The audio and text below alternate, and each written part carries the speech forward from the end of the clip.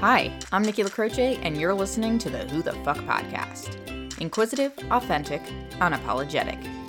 A show designed to create connection, fuel compassion, activate change, and figure out just who the fuck you are. Hey gang, you're listening to the latest episode of the Who the Fuck podcast. Our guest today is Dan Cuddy, and we're going to be talking about Dan's experiences with the loss of loved ones and how those moments have transformed his perspective and ignited his passion to make an impact on their behalf. Dan and I met during our sophomore year of college, and that was when he was more affectionately known by our group of friends as Bear, both for his burly bearded look, which you can see, and his warm welcoming hugs. We spent a good portion of our time at Quinnipiac hanging out with our tight-knit group of friends who, despite time and distance, have been able to remain close for more than a decade. So, Dan, why don't you share a little bit about yourself with our listeners, and forgive me if I do slip back into calling you Bear during this interview. Plenty of people still do. It's quite all right. Oh, good. I'm glad Uh, it hasn't been lost. so, hey everyone, I'm Dan Cuddy. I'm married to my wife Becca. We have an almost 15-month-old baby Jane and a lab mix Nala. I enjoy friends, family, a good scotch, making delicious food. Uh, it was really funny. I got a fortune cookie earlier this week, and the fortune just read, all improper English aside, old friends make best friends. I like that. And I really enjoyed that. I don't know if they forgot the word the or what, but it hit home, and it's one of the things I took a picture of and I saved it. So that's me. I love it. And I can attest to the fact that you love cooking because you kept all of us very well fed over the years, both in and out of college. And for that, we are forever grateful. So, as we dive into this, for as long as I can remember, death has been a topic that has been really challenging for me personally to broach. I think it is for a lot of people. I've been afraid to my core about the idea of losing people that I love. And I'm still trying to uncover the reason why behind all of those feelings. But I've definitely tapped into some of those. Do you feel like you remember the first time you experienced a loss that impacted you in a meaningful way and how old you were? So yeah, it was, I think it was my junior year, potentially senior year of high school. Um, my last grandparent passed away. My grandfather, we referred to him just as Papa, my mom's father. And it was one of those things where I had lost my dad's mother and my mom's mom, but I was still too young. I was never at the funeral, didn't understand it, but my grandfather was. You had to get a suit, you had to do all that, so it was really understanding kind of the formality of loss. Yeah, that's a good way of describing it. I think I had similar experiences with my family because my grandfather was one of seven, I believe. And it was actually it wasn't that early on, but just sort of like the nature of what you were speaking to with the formality of it. Like, he lost most of his siblings in 6 months, when I was actually in college. So at that point I had experienced other losses, but I think when it's family, you definitely have sort of the way of doing things with it, particularly because if you're somebody who's on the receiving line, if it is a more formal funeral or procession of some kind, it definitely sort of pauses you a bit, because I feel like I remember going to funerals when I was younger and knowing what to do as somebody attending one, but not having that context of what happens when you're on the other side of it. And I feel like that really changes things for you, because it's frankly, I can't even speak to it. I mean, that's sort of like really off where I was even anticipating this conversation going, because I hadn't really thought about that moment. But like, when you speak about the way things are done, like, are there things that stand out sort of in those moments where you first started to understand it that sort of resonated with you and started to sculpt how you think about it? Yeah, I think it really comes down to kind of if you were to lose a friend, you lose like those friend interactions. When you lose a close family member, my grandfather, that was Sunday dinner almost every weekend. Yeah. So, when he was the last one to go, there was no more Sunday dinner. There was no more of that gathering. There was no more going to Finney Lane in Stanford. It was just you have to change traditions. You've got to kind of adapt how you are, and it is strange having to be on that flipping to that end where you are more kind of responsible for the actions and not just a attendee. There's so much more that goes into it that you would never think about. Yeah, I mean, my mom lost both of her parents, my grandfather before she even met my dad, so I never met him. And then my nana passed away when I was 2, so I don't really remember her much at all. And I know that my mom being the eldest sibling, particularly with my grandfather passing away, was largely responsible for kind of getting everything figured out because her mom wasn't really in the place to be able to do that emotionally. And so you think about that and just how that would wear on somebody in general, let alone, taking that responsibility sort of for your whole family as well and trying to keep everybody together and calm. And I've had conversations with my parents in the last several years where they were coming back from, excuse me, from speaking to a lawyer about their will and testament and all of that stuff that is necessary, but things that none of us really want to think about or talk about or do.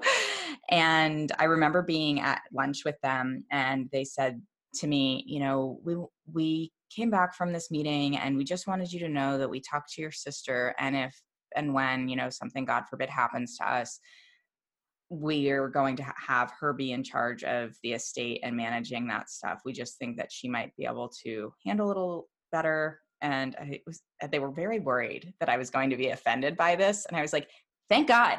Okay. Like, you don't want me trying to deal with that. Like, I am way too emotional. I'm going to be an absolute train wreck. I'm not going to be able to do anything logistical. Like, you made the right choice. Congratulations on designating the appropriate child to make this responsible decision. When you started that topic, I looked and go, she's never going to want this. That's all I was thinking is she is going to be so happy. Yeah. It's so true. It's like there's just no way, guys. Like, I mean, I I think that my empathy is something that I'm grateful for and makes me glad that I can feel things for other people and brings me in touch with like what it means to actually feel connected to somebody else despite maybe not having the same situations. But the empathy also, when it goes too far off the deep end, becomes really debilitating because it's just kind of laced in all of this anxiety around like what that means for everything else that's happening around you. That sort of speaks to one of the things that I wanted to talk about next, which was, we've been friends for a really long time. I was actually doing the math yesterday on just thinking about back to college because I was talking about when I was coming out, and that was actually the same year that we met. So our sophomore year of college. And I remember just, first of all, falling into our group of friends was just one of the best things that ever could have happened to me because for a very long time in my life, I didn't feel like I had a place where I really, quote, belonged. And I just sort of bounced from group to group. And so when we all collectively became friends in such sort of an arbitrary way, it was like, this friend knows this person and you should hang out with us, and this one has a fake ID and you can drive, like, go get the alcohol. Like, this is how we've all united ourselves. And you've been somebody who's just been, there for me through a lot in my life. And on the flip side of that, I remember really vividly when you found out about one of your best friends, Nick, who was killed while serving in Iraq. And I remember walking into your dorm room right after you found out. And I honestly, like, that's a moment that will probably stay with me for the rest of my life. And while it's a really gut wrenching, heartbreaking moment, it was something that really makes me feel connected to you because it was so vulnerable. And I think for both of us, because I've lost a really close friend when I was in high school and it was very unexpected. And I think like, I knew there was nothing that I could really do, but I just knew I had to be there for you. Do you remember what that moment was like for you and how it sort of unfolded? Yeah. I remember I was asleep, phone rings, and I was like in a daze, don't know who it is, and I just hear crying on the other end. I immediately knew what had happened. And all I had to ask was, how did it happen? And it was just, there were no answers. It was just Nick's dead.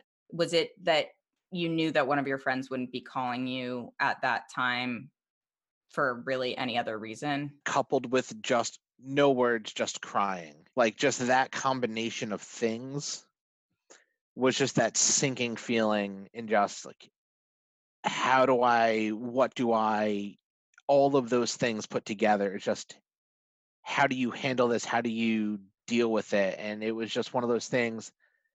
I remember I think it was the night before, invited you guys to come over and you couldn't.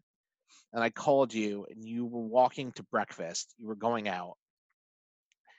And I was like, can you just come over? You're like, I'm really sorry. Like, we're going to go out to breakfast. And I think I started to cry on the phone. I was like, I need you to come over. And I think it was you, Lauren, and possibly Jill all came over. And I just needed that hug, needed that something. And it was just one of those things where it's gut wrenching, but also it's not real. All coupled with also the fact that it's not expected, but it's not unimaginable either. That's a good way of describing it for sure. I can totally relate to that feeling because the surrealness is really, for me, that's always been the prominent feeling, like how can this really be happening? And it, in my experience, it's also not just with loss like this, but in other types of traumatic experiences, you just sort of almost go into a level of shock about it. It's almost like your rational brain is battling with your emotional side to be like, yes, this is what happened. While your emotions are like, no way, there's no way this could have happened. How could this be happening? And you're trying to kind of find a way that, like, it can't be true. It won't be true. Something will come up and you'll discover that that's not really what happened. I spent every day being like, I'm going to get a call. It wasn't actually him. Something else happened. Like, every day was spent that way until you see the casket. It's not real. You can hear the words, you can be told the words, but it's one of those things where truly seeing is believing, that it's the reality. Yeah, that's a very poignant way of thinking of it for sure. And I think that that's something that must be really challenging for people who never even have that type of sort of conclusion to it. Let's say, when somebody goes missing or an unidentified person, that's even more jarring to some degree because you don't have that sense of, there's the finite point in time where you're not questioning what happened anymore. The scary thing too is that, I mean, we were really young. Particularly when you're that age, it becomes a lot more jarring because we feel so fucking invincible when we're young. We are so certain that nothing's going to happen, even when we're doing the stupid shit that we know we shouldn't do. We're like, it's cool. We're going to make it out. It's all good. And then it sort of just like blows you back into reality. Great way to put it. It is the ultimate reality check of, this can happen to us. Yes, he put himself in harm's way for all of us, but it's still one of those things where this is a very real possibility. It's pretty fucked up. That jarring feeling of, this is real now. Like, this isn't just what happens to other people or just to old family members. This is the reality check that I think I needed to realize, like, all right, this can happen now. In some ways, I feel like it's a good thing for us to understand and experience that, and not in the sense of like we should be experiencing that type of devastating loss to have that sense of reality resurface for us, but that it allows you to understand or at least start to consider what is the most important thing to you when you experience, the loss of somebody that you care about.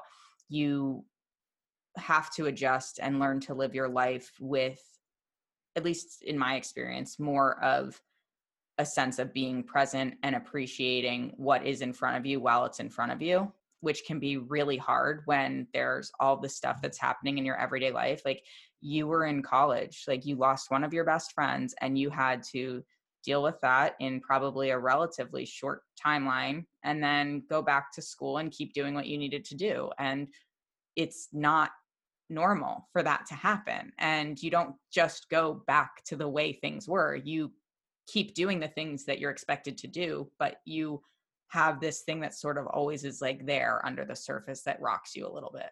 There are always moments from because of different people and funerals and losses that will stick out to me no matter what. It will choke me up at times. It will kind of bring a tear to my eye. You don't really know sometimes what will trigger that, but I know what is causing it. You kind of let yourself have 5 or 10 seconds of a moment. Yeah, acknowledge it and cope.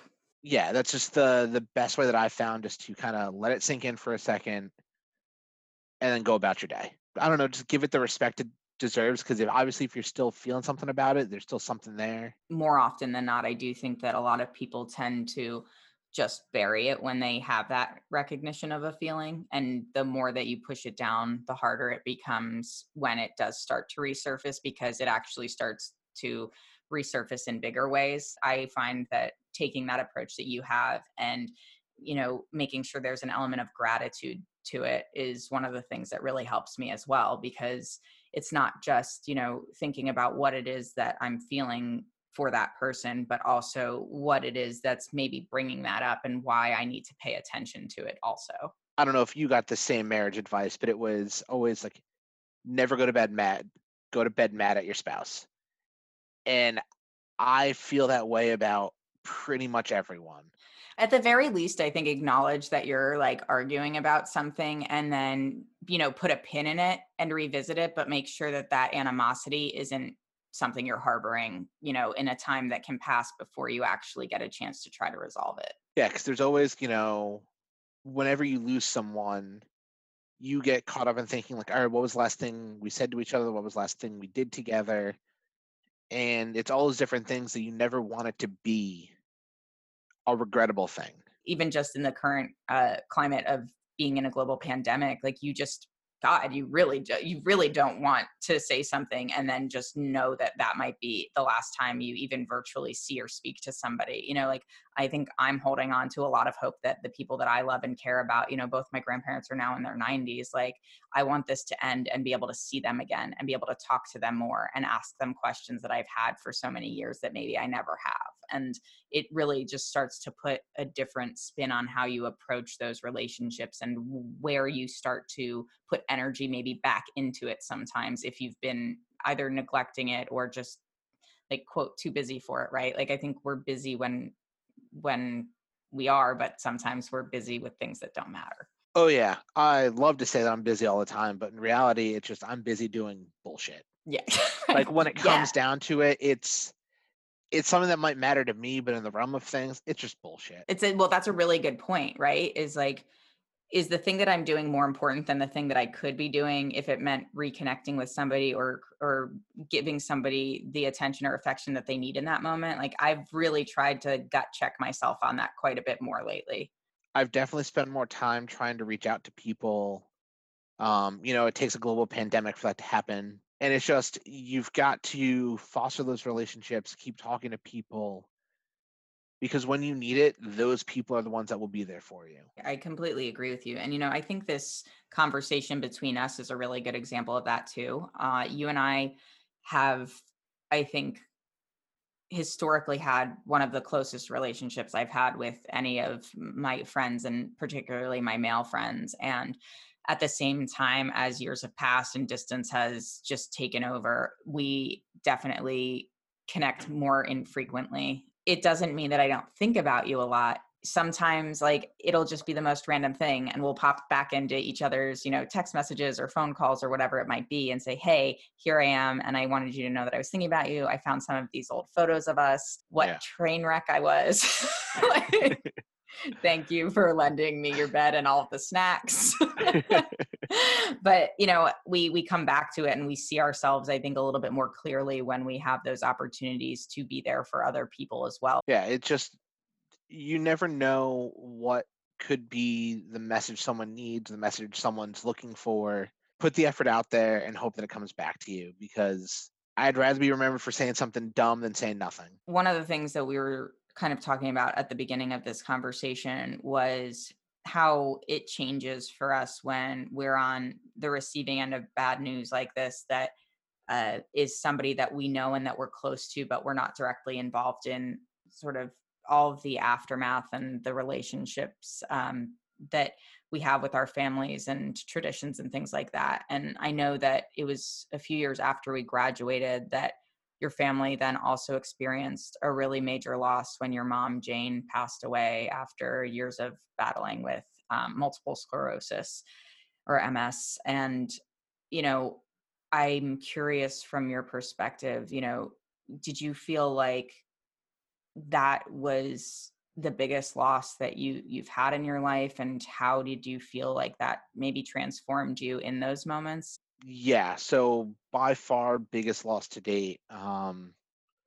It'll still gut check me, a couple times a month here or there for some time. Leading up to my mom passing away, she'd been in the hospital, I want to say maybe 3 times over the last year, and it was always just something small was wrong. So she would be there for a couple days. So when I was told, hey, mom's in the hospital, you should come see her, I was like, okay. So I went down there.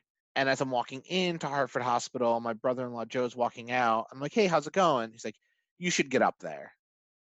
So I'm like, okay, serious face. This isn't just a nothing. And I walk into it without knowing any of the full extent, and my dad signing a DNR for my mom. So it's just like, okay, this is even more serious now. Were you surprised because it hadn't been as serious the last couple of times? Yeah, I think there almost became a sense of normalcy of, okay, she'll be in for 2 or 3 days, she'll come home, it'll be fine. Because even leading up to that, I had just gotten back together with Becca. Um, I was going to my friend's mom's wedding, the weekend before. So that was the Saturday night. Sunday morning, I woke up being told, hey, your mom's in the hospital. I was like, all right, well, when I come home, I'll come see her. They're like, no, you don't have to come up tonight. And then I think it was Tuesday or Wednesday. I went up there, that's when everything happened. And it was 2 days after that, into hospice care. And then I stayed there for 4 days, sleeping in the hospital, 3 days, 4 days, whatever it was. And, family being there, my dad being there, seeing my dad cry, which was one of the few times I can recall. Um, but then, when she did finally pass, we all kind of said our piece to her. And, um, it's really tough being in that room when it's myself, my father, my sister, my brother-in-law, my girlfriend Becca, and then my aunt and my uncle, all of us in there, and everyone's trying to kind of say their piece. And I was the one that had to call the funeral home to get my mom picked up, try to figure out everything because my dad was in no way, shape, or form ready for any of that. It was a devastating moment. I remember my aunt trying to talk to me, making some requests, and I was on the phone, and I flipped her off, and I was like, let me do this. I just needed to not deal with anyone, just figure out the details and get things taken care of. Um, so yeah, that was devastating and emotional, and it's so heavy. The expression on your face changed even talking about it. And I mean, I can't fathom that level of excruciating pain, and at the same time how much responsibility then you were taking on to try to be what you needed to be for your family in those moments, and I'm really proud of you for stepping up and having that consideration for your family and doing that because it's what you felt was the right thing to do. And I'm also really proud of you for being as open and vulnerable as you are about this because it's a scary, scary, sad topic. And to have somebody like yourself who, like, in my opinion and experience, is really strong, like, you've been my rock for me in really difficult positions. And I admire your strength in being able to show that to the world, and being willing to express that because it's not easy. And we often sort of overlook the people who are going through that moment. There's not a lot of awareness necessarily on like what it was for you to go through that and for you to experience that. And that there's two scenarios that are sort of traumatic there. One is the loss of this loved one, and the other is that you now have sort of the aftermath for you as the person who is taking the lead in that responsibility and shouldering that weight. And then when that weight essentially dissipates because time is passing, you're still left with a lot of those emotions and not a lot of open opportunities to adjust. You get back to it. You go back to living life. Like that's what you have to do if you're going to continue to lead the life that you want. And as an extremely emotional person, I can attest to the fact that it's really not easy to do. Like you live with that and you sit with that and you feel that. Like your body feels that. You know that it's there. And so it sometimes, at least in my experience, has been like you're going through the motions and you're doing everything that you know you need to do, but it feels like it all matters way, way less. Like it's like what is important now? And for me, the answer has been nothing. Like nothing feels important anymore. Yeah. And I mean, it was hard for me. It was hard for my father, who went from being my mom's caregiver and living with her. I think, Jesus, in like however long they were married, he spent a total of like 10 nights away from her, after she got sick total. So, I mean, I remember my mom from walking to a cane to a walker to a wheelchair sometimes to a wheelchair all the time to I can kind of move my right hand and I can move my neck up. So like I was there for the whole progression. So I think I handled it. My mom having MS and being in a wheelchair, having a catheter, needing to be moved much better than my sister did, because my sister came into it at 10 when everything started kind of the slow slide down. So I was always the one, helping more, doing more.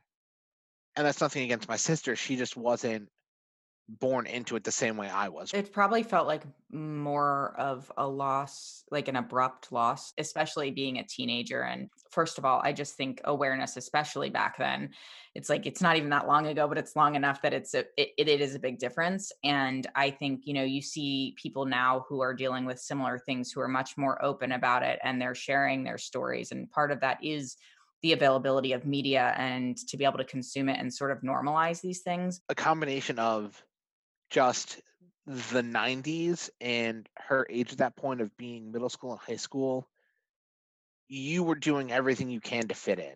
Yeah. No one wanted to be different. Different was bad, but at the same point, I can't change who my mom is. She is fantastic if you can see past it. We always had a van that had like a ramp on it that would have controls that she could drive. And I think it was third grade or second grade where we did show and tell. And I still have this friend, Lauren from Wilton, who every time I see her, at one point in that conversation, she'll, Cuddy, that was still the best goddamn show and tell I've ever seen. So it's like all those things, like you think back and you realize, why did I ever try to fit in and try to like, why would I ever try to hide something when those are the memories that people keep with them? Normalcy is just, it's all the same, but you're going to remember the differences. I really love that. We had a good time. I would make incredibly inappropriate jokes that people would just be friggin' mortified about. When I was working for Quinnipiac, I had my mom and dad come up to a hockey game. And obviously, she's in a wheelchair. My dad and I are sitting in chairs, and the national anthem starts playing. And I just pretty loudly go, Jesus Christ, Mom, will you show some goddamn respect and stand up for the anthem? And I got such horrific looks from every person within a 10-seat radius. And my mom and I are laughing Oh my god. hysterically. She is overjoyed and laughing. That was just the level of enjoyment that I think I learned from her, which was, if you can't make fun of yourself, what are you even doing? So it's like you can't change it. It's not like a choice she made that led to this. It was just this happened. And we would make jokes like that pretty much all the time. Yeah, that's the I mean, that's the hand that you're dealt, right? And I think that that just speaks so well to who your mom was. And when you talk about like how those differences and those memories are what stand out to people, I think it's a really valuable sentiment to share, particularly in the now where we're at with society, is that, w- there has been just so much energy put into making people feel comfortable by assimilating and conforming to these ideas of what people expect and they want to believe. And at the end of the day, we are all people, and we are people who hopefully have good intentions and kind hearts. And if you think about that and you look at somebody through who they are and who they show themselves to be as a person through their conversations and their exploration of themselves and the sharing of themselves, then like we start to chip away at this really trivial bullshit that doesn't matter. I didn't necessarily see this conversation leaning that much into just kind of that concept of I hate the term diversity, to be honest, because I think it's just like such a superficial layer over top of what it really means, which is It's the a bumper sticker word. right. Yeah, I like that. Yes.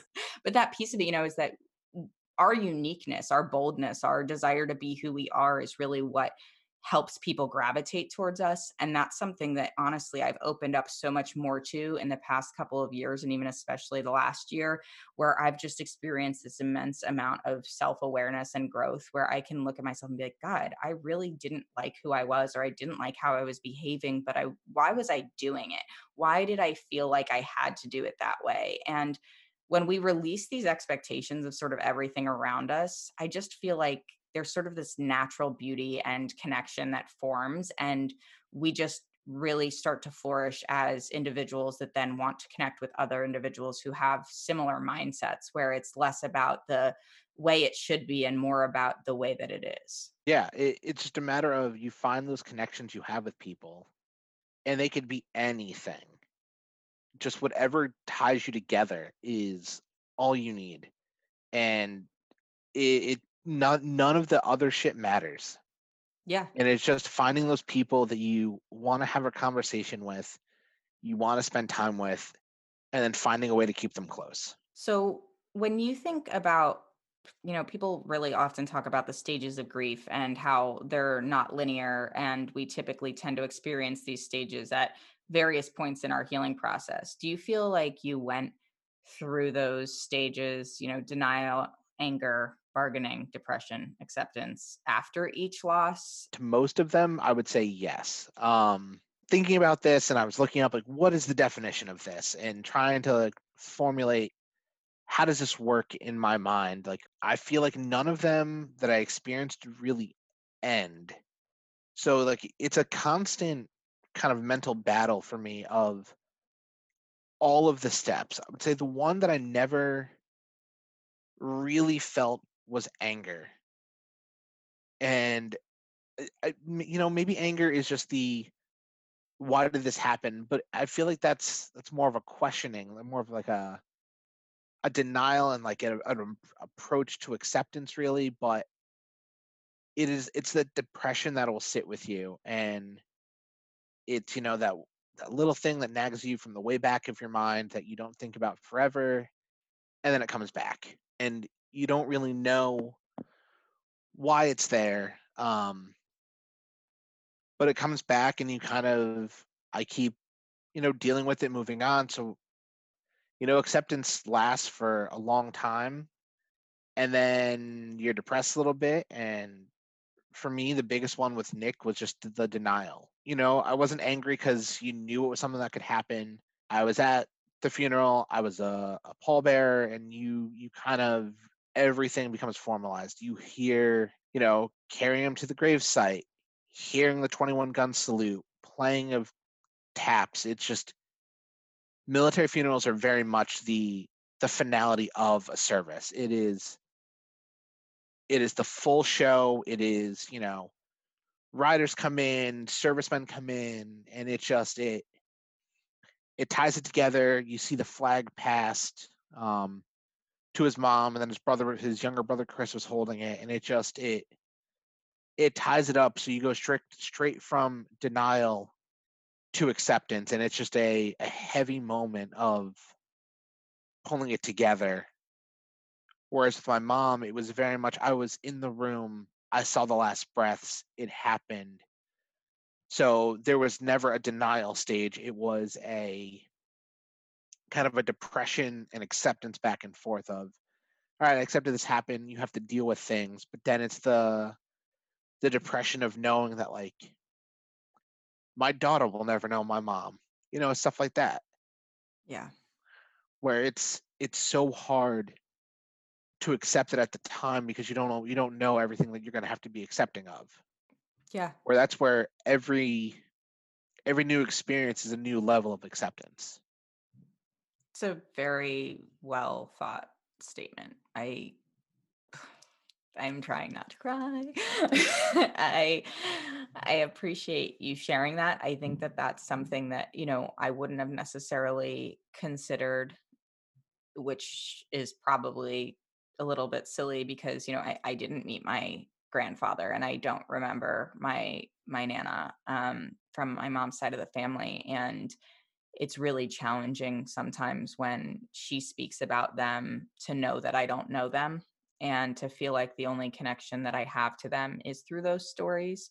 But at the same time, there's a lot of really wonderful stories and interactions that you can relay to your daughter. And I don't think, it's obviously not the same, but my mom was able to speak about her parents in a way that made me feel like I did have a connection with them, like I do know something about them. And the hardest part for me has always been moments where I can see that she's really vulnerable about it, which sort of similar to how you described your dad. Like my mom's not really a crier. I barely ever witness it, but when it happens, it's typically like Christmas Eve mass and thinking about like how the holidays are like a really hard time. And I could be, and I'm like not a religious person. And like the last time I went to church with my parents, I don't even remember, but like the last time I remember being there with them and sitting next to my mom, I wasn't even crying about anything in particular leading up to that. It was like my mom started getting emotional, and just seeing my mom feel all of the weight of that made me emotional and made it really hard for me to function because I could feel how much sadness was within her about that loss, and that transcendence of that sadness into myself and my sister because we love our mom so much, and it's painful to know that she's in pain, and it's really sad to know that part of who we are is something that we're never really going to understand on a deeply personal level. And the thing that really stood out to me in one of the moments that probably in the last couple of years, like sort of blew my mind was, so my mom's from New York, and she found an old audio recording from her 21st birthday. And she's 71 now. And she had recorded a conversation with her parents. And first of all, my mom's New York accent has waned quite a bit. It was really intense for a while there. And at the same time, I hear my nana's voice and I hear my grandpa Harry's voice, and it was this really visceral moment. It was like, holy crap, like I'm actually hearing them. I'm for the first time like that I can recollect. When my mom has told me stories, I didn't put New York accents on them. I completely missed that.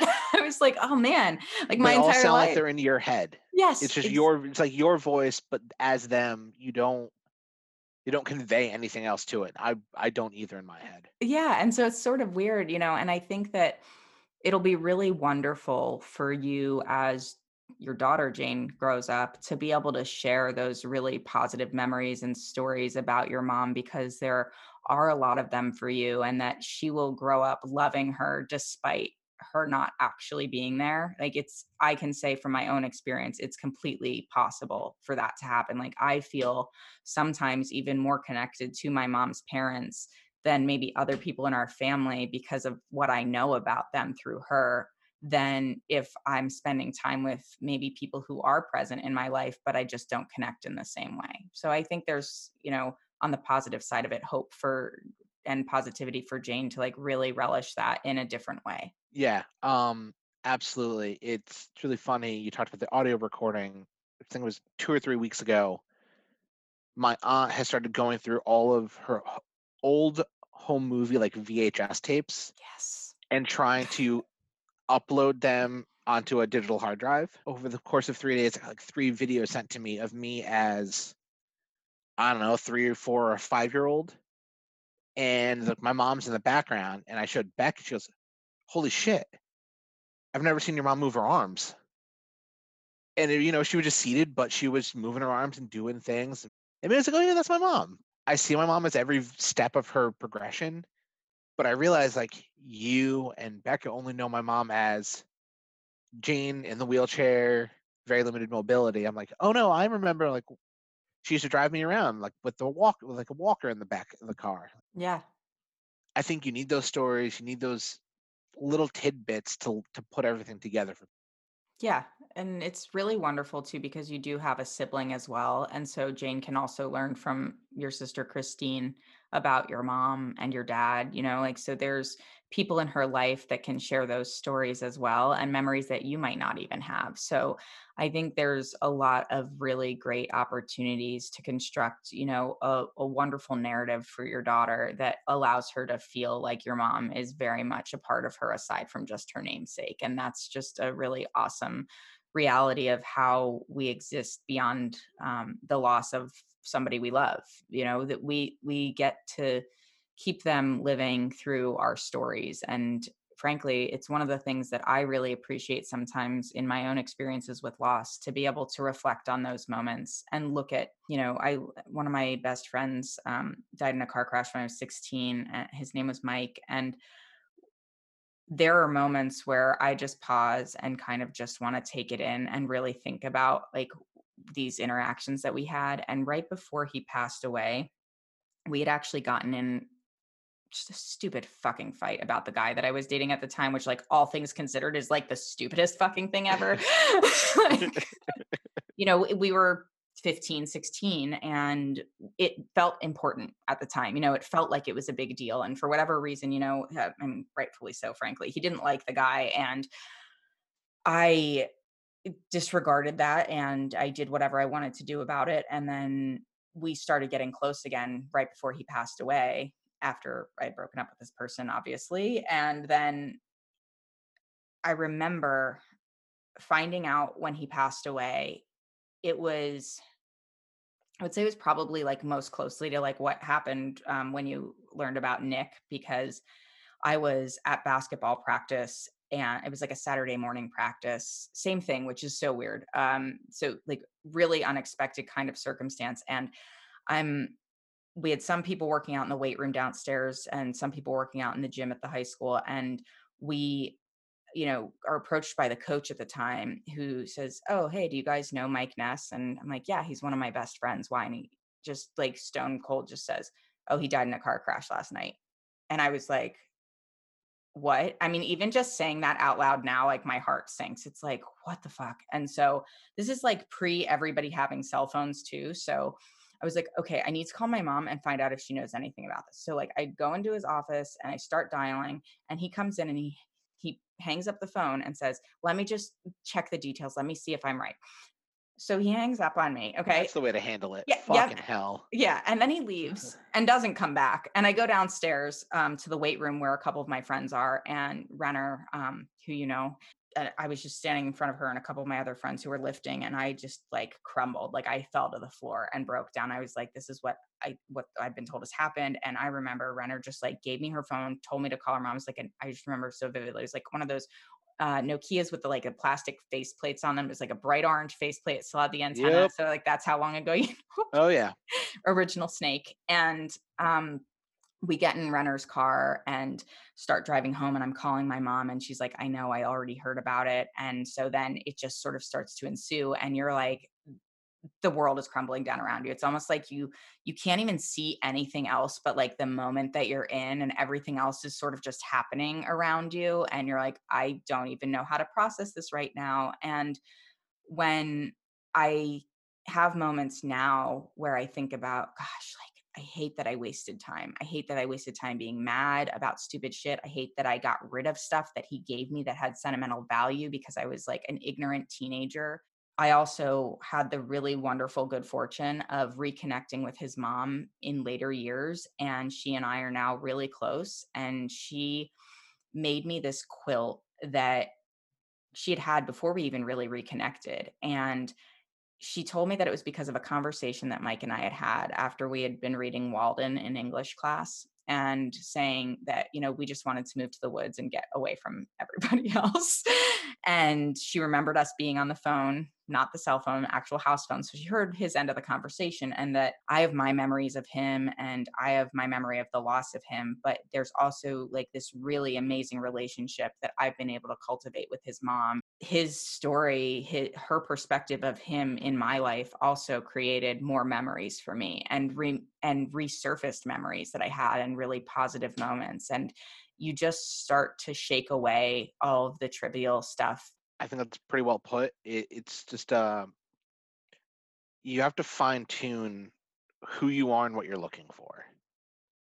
And I think they come together in just knowing of, how do you see through the stuff that doesn't matter? How do you not let it bother you? And how do you find those moments both in the past and moving forward that will kind of help you define who you are and who your friends are? Using things you learn from loss and applying them to move forward. So maybe you don't have that same regret with a friend. Maybe you don't have that same, you know, fight because it doesn't matter. It's stupid. When we go through these things, it can feel really isolating. And, when your mom had passed away, I don't know if it was most of us. I know I was out of state at the time. So I like really wasn't around for a lot. And, I do remember coming up for your mom's services. And frankly, I remember it being really joyous after the funeral itself, and just being such a celebration of her life, which was really symbolic of really your family and a testament to like what you wanted people to remember of her. So like I just want you to know that that was just such a really powerful moment, and a wonderful, meaningful experience for me in light of a really tragic loss, because it was very very apparent how much your mom was loved. And I I think one of the hardest things to do as somebody who's witnessing someone else lose somebody is to know what to do. Are there any ways that people really showed up for you that resonated for you the most in really any moment of loss that you've experienced? 90% of the job is showing up. And I think you from Pennsylvania, Jill from Maine came down. Literally, people showed up for me, which is far and away more than anything else in the world. But then you've got people in your life that they're still sympathizing. They don't necessarily empathize, but they understand that they can play a role and be helpful. When we were there having a good time afterwards, because as an Irish Italian guy, that's what you do at a funeral is you get drunk, you eat good food, and you tell stories and you enjoy yourself. They don't want to be sad. They don't want you to be sad.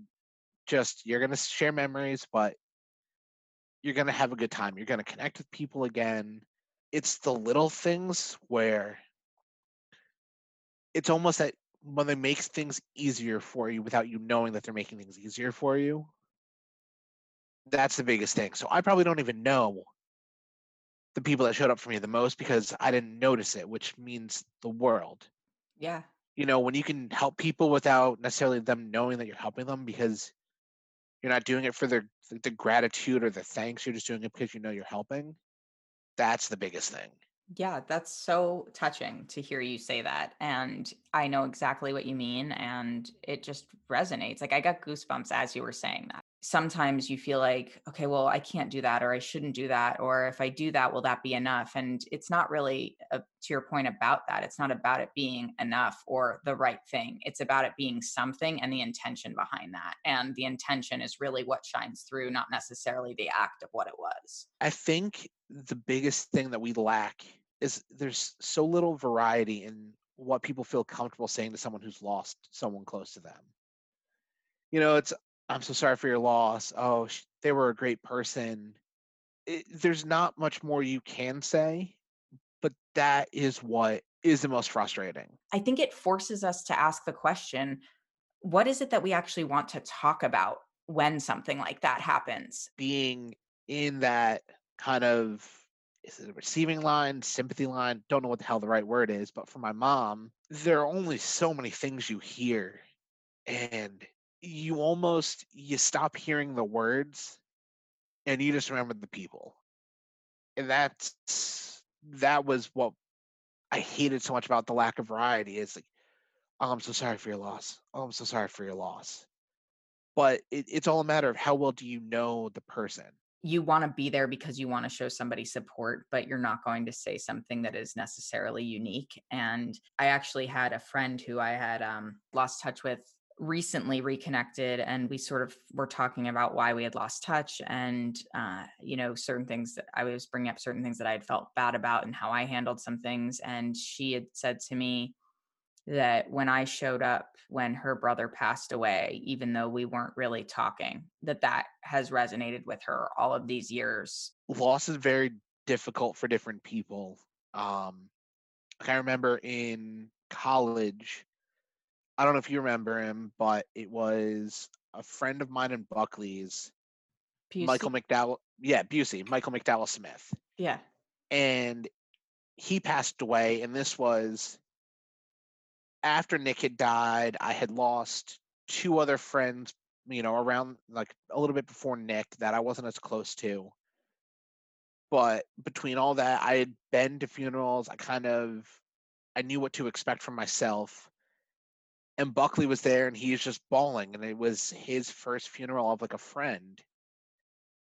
And like we weren't even that close to him, but it was a loss. And it was one of those times where you realize, like, okay, like not everyone has the same experience as you do, and they're going to take things differently, and you would never expect that out of Buckley. No, no, you You wouldn't. know what I mean? But there he was, kind of losing his shit, which is entirely reasonable and expected. But I think it's all a matter of life experiences and how you're dealing with loss to know how you will react to loss. As new things unfold in your life, good, bad, or indifferent, we adapt to how we handle them. And I think loss being no exception to that. It's not that with any loss that it gets easier, which I actually think is the part that sucks the most. It's like you can't just like, okay, well, I've experienced this a lot. It'll be okay next time. Like, no, it sucks every single fucking time and it's terrible. And like you get this gut wrenching feeling when it happens. And if you've already experienced it, the anticipation is the worst. If you know somebody's going to pass away, that's absolutely the anticipation of that. But when you've actually lost somebody, then too, is like you have even the anticipation of the emotions that you're going to go through now that you've understood what that feels like. And it can become really debilitating when you were talking about depression earlier and how you have these moments of acceptance and you're like, this is the way that it is and I just need to be at peace with that. And at the same time, you know I'm so sad and it breaks me and it feels horrible to think about. I, unlike you, do allow that anger to surface. I have discovered that my fear and rage are like fairly interconnected.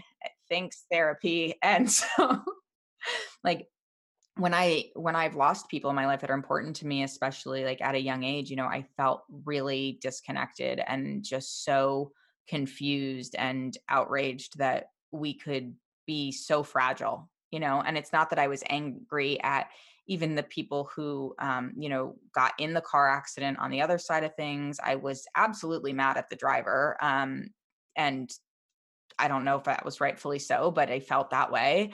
And I was mad at myself because I thought, gosh, well, what if I had just been there that night? Maybe he wouldn't have gotten in the car. And I went through massive amounts of what if scenarios. And, you can't live life in that pocket of anger. And you sort of allow yourself to start to deconstruct those emotions and look at like, why am I feeling this way and how is this impacting me and how is this going to continue to impact me? And I think that's the evolution of how we process loss a little bit. With each loss, you kind of add something to your tool set of how you're going to deal with it at a later time.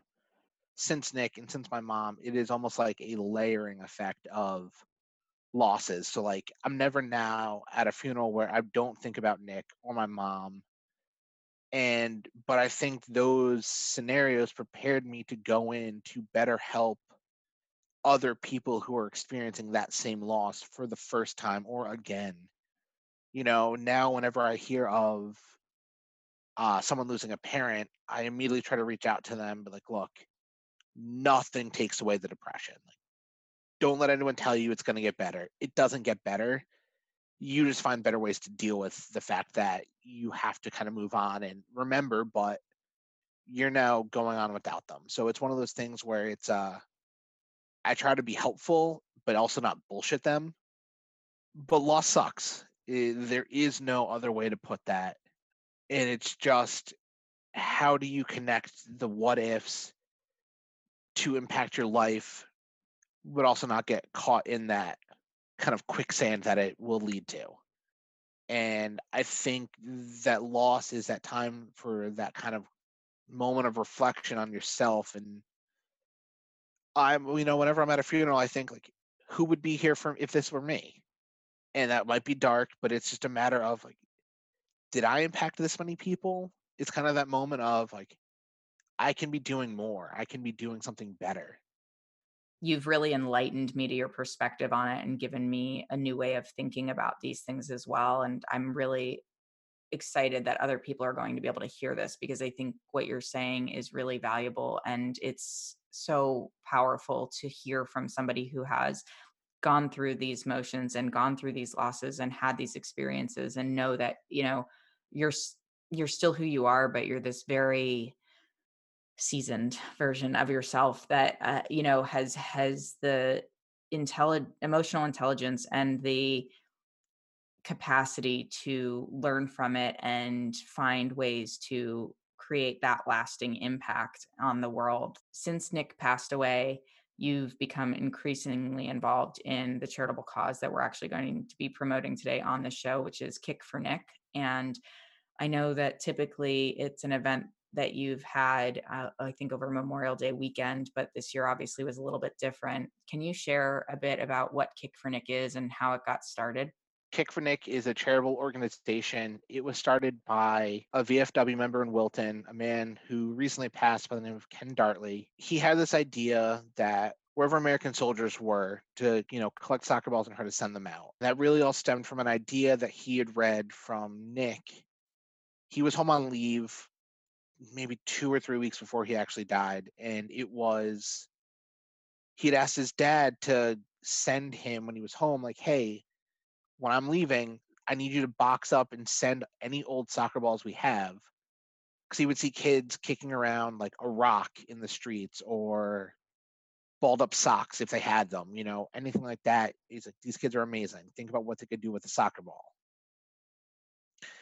So, Bill was packing everything up and sending it off. And then he got word that Nick had died. So he never got to send those soccer balls. Ken had heard that story and he, reached out saying, hey, I think we could do this. I think, the people of Wilton would respond to it. So downtown Wilton, the VFW is right in Wilton Town Center. And for the last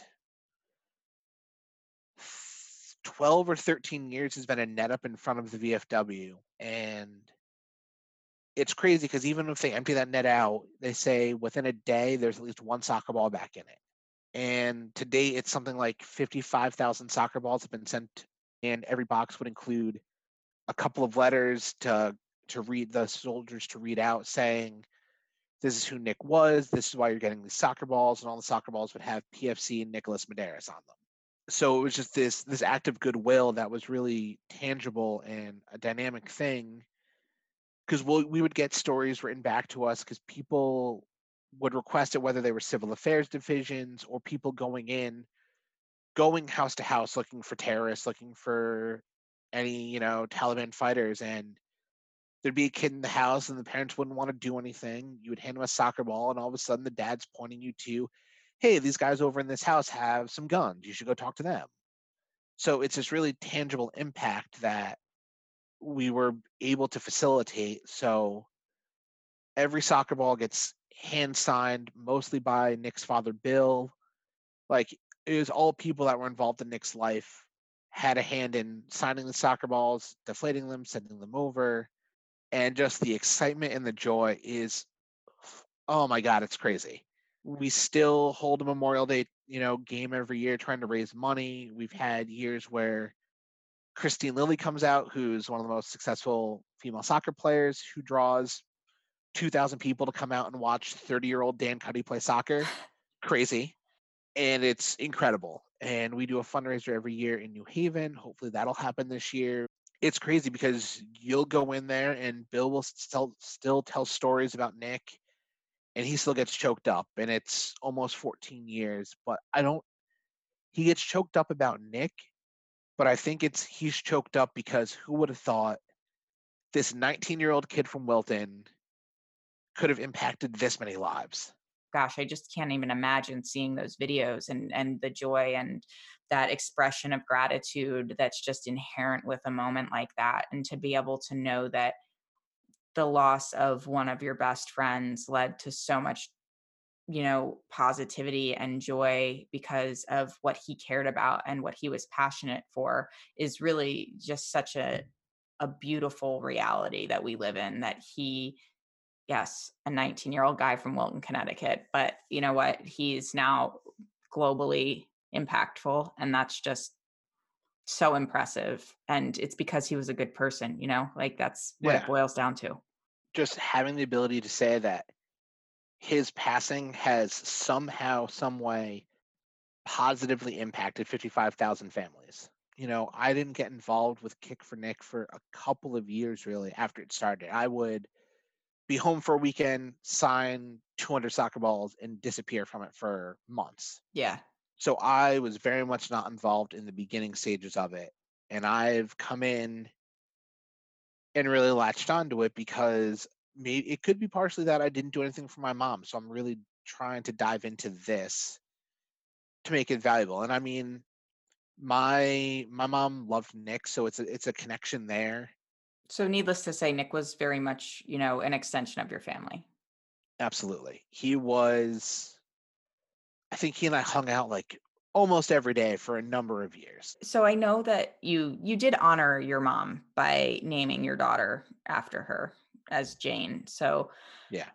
I think to close out the conversation and thinking about everything that we've discussed, do you have specific memories about your mom, or a specific memory that you can think of that you really want to share with Jane to help her feel that connection to your mom? The one that I will forever tell is yelling at her to stand for the national anthem. That is one of my favorite stories. I think another is I was just being a fucking asshole to her one day. And at that point, she couldn't really move much past like her right hand. And so she was pissed at me. So my move was to curl up onto the couch away from her so she couldn't get to me. I snuck past her. I got upstairs. I closed my door in my room and I locked it. I hear the door to our elevator open. I hear it close. I hear the elevator coming all the way upstairs. I hear the door open, the door close. Hear my mom, Daniel, open that goddamn door right now. No, what are you going to do? And I swear to God, she rammed her footrest through the door to my bedroom, shattered the door. The bottom part of the door was broken, clear through, couldn't keep it, had to get a new door. Just straight up busted in. Busted into my room. That shows the determination, the anger, and the ability to get shit done no matter what is standing in your way, both physical disability and all. She wanted to make a point, and god damn it, she made her point. And then also it is very early on, so like all the details aren't really there, but I remember every once in a while we'd go to, I think it was the Burger King, and we would get like French toast sticks for breakfast. And we would drive down to a parking lot across from where they were building the Merit 7 buildings in Norwalk. And we would just hang out and watch the construction, like the cranes moving and the big trucks and all that kind of stuff happening. And that's one of the things that it's so little and such like a small nothing experience that has always stuck with me, which is all about just like sharing those little moments, and you don't have to say anything. They don't have to be doing anything special, but it's just spending that time together. That's such a beautiful remembrance, also, and that maybe this is something that you can translate into another memory, or similar memory for you and Jane. You've just really opened my mind a lot to your experience and thinking about just how much goes into processing these emotions and the timeline of processing them, because we, like I said earlier, we tend to think about, this thing happened, and yes, it's very sad that it happened, but you must move on. And we do. We have this ownership of our lives that we have to take, that we can't let everything that's crumbling around us derail us entirely. And at the same time, I think that we have an opportunity by having conversations like this to normalize it and to say, hey, you know what, if you're going through a hard time, if you've lost somebody or you feel these emotions and you're struggling with them, like, this is normal. This is what we feel. This is okay to let it out. And I'm so grateful that as a male, that you are being this vulnerable, that you're opening up, that you're sharing your experiences, because I think of you as like this hard ass who's going to give me shit about a lot of stupid stuff that I've done in my life. I still will. Don't worry. I know. But I'm really grateful that you took the time to talk to me about all of this and to share your experiences, because I'm so glad that other people will be able to listen and to view this and to know that they're not alone in these experiences, and that there are people who understand that these really tragic moments can also lead to really tremendous outcomes and a way of bringing people closer with those who are still around. So thank you, Dan, Bear, Cuddy, so much for your time and your energy and your openness, because it just means the world to me. And I think it's going to mean a lot to a lot of people who are listening to it. Thank you for having me on, letting me talk about all this. It was good to talk through it, talk about it, and kind of get another perspective on it, because I don't share often. So when I do, it's nice to have a kind ear and someone that will talk back with me. Well, gang, that's all for this episode of the Who the Fuck podcast. A big thank you to Dan for sharing his story and his time. Visit whothefck.com/donate to support Kick for Nick and their efforts to foster peace and stability across the globe by delivering underprivileged children the joy of play through soccer ball donations in honor of Private Nicholas Medeiros. Make sure you subscribe to the Who the Fuck podcast wherever you listen, and if you haven't yet, go ahead and share a little love by rating the show too. Until next time. Hey guys, it's Miriam Love here, and I want to share something very special with you. Check out my new release, All In, the Spanish remixes, out now on Electric House Records. And always remember, be love, share love, all love.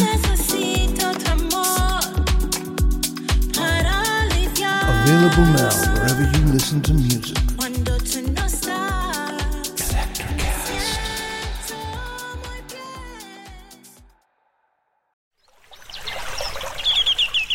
Are you passionate about saving the planet for future generations? Do you want to learn how to do it? If yes, then you need to tune in to the Nature Backed podcast. It's a talk show covering the changing world around us, from renewable energy, sustainable agriculture, circular economy, to ESG and social innovation. Don't miss this opportunity to discover how you can join the movement and make a difference. Subscribe to the Nature Backed podcast today on your favorite platform and get ready to be amazed.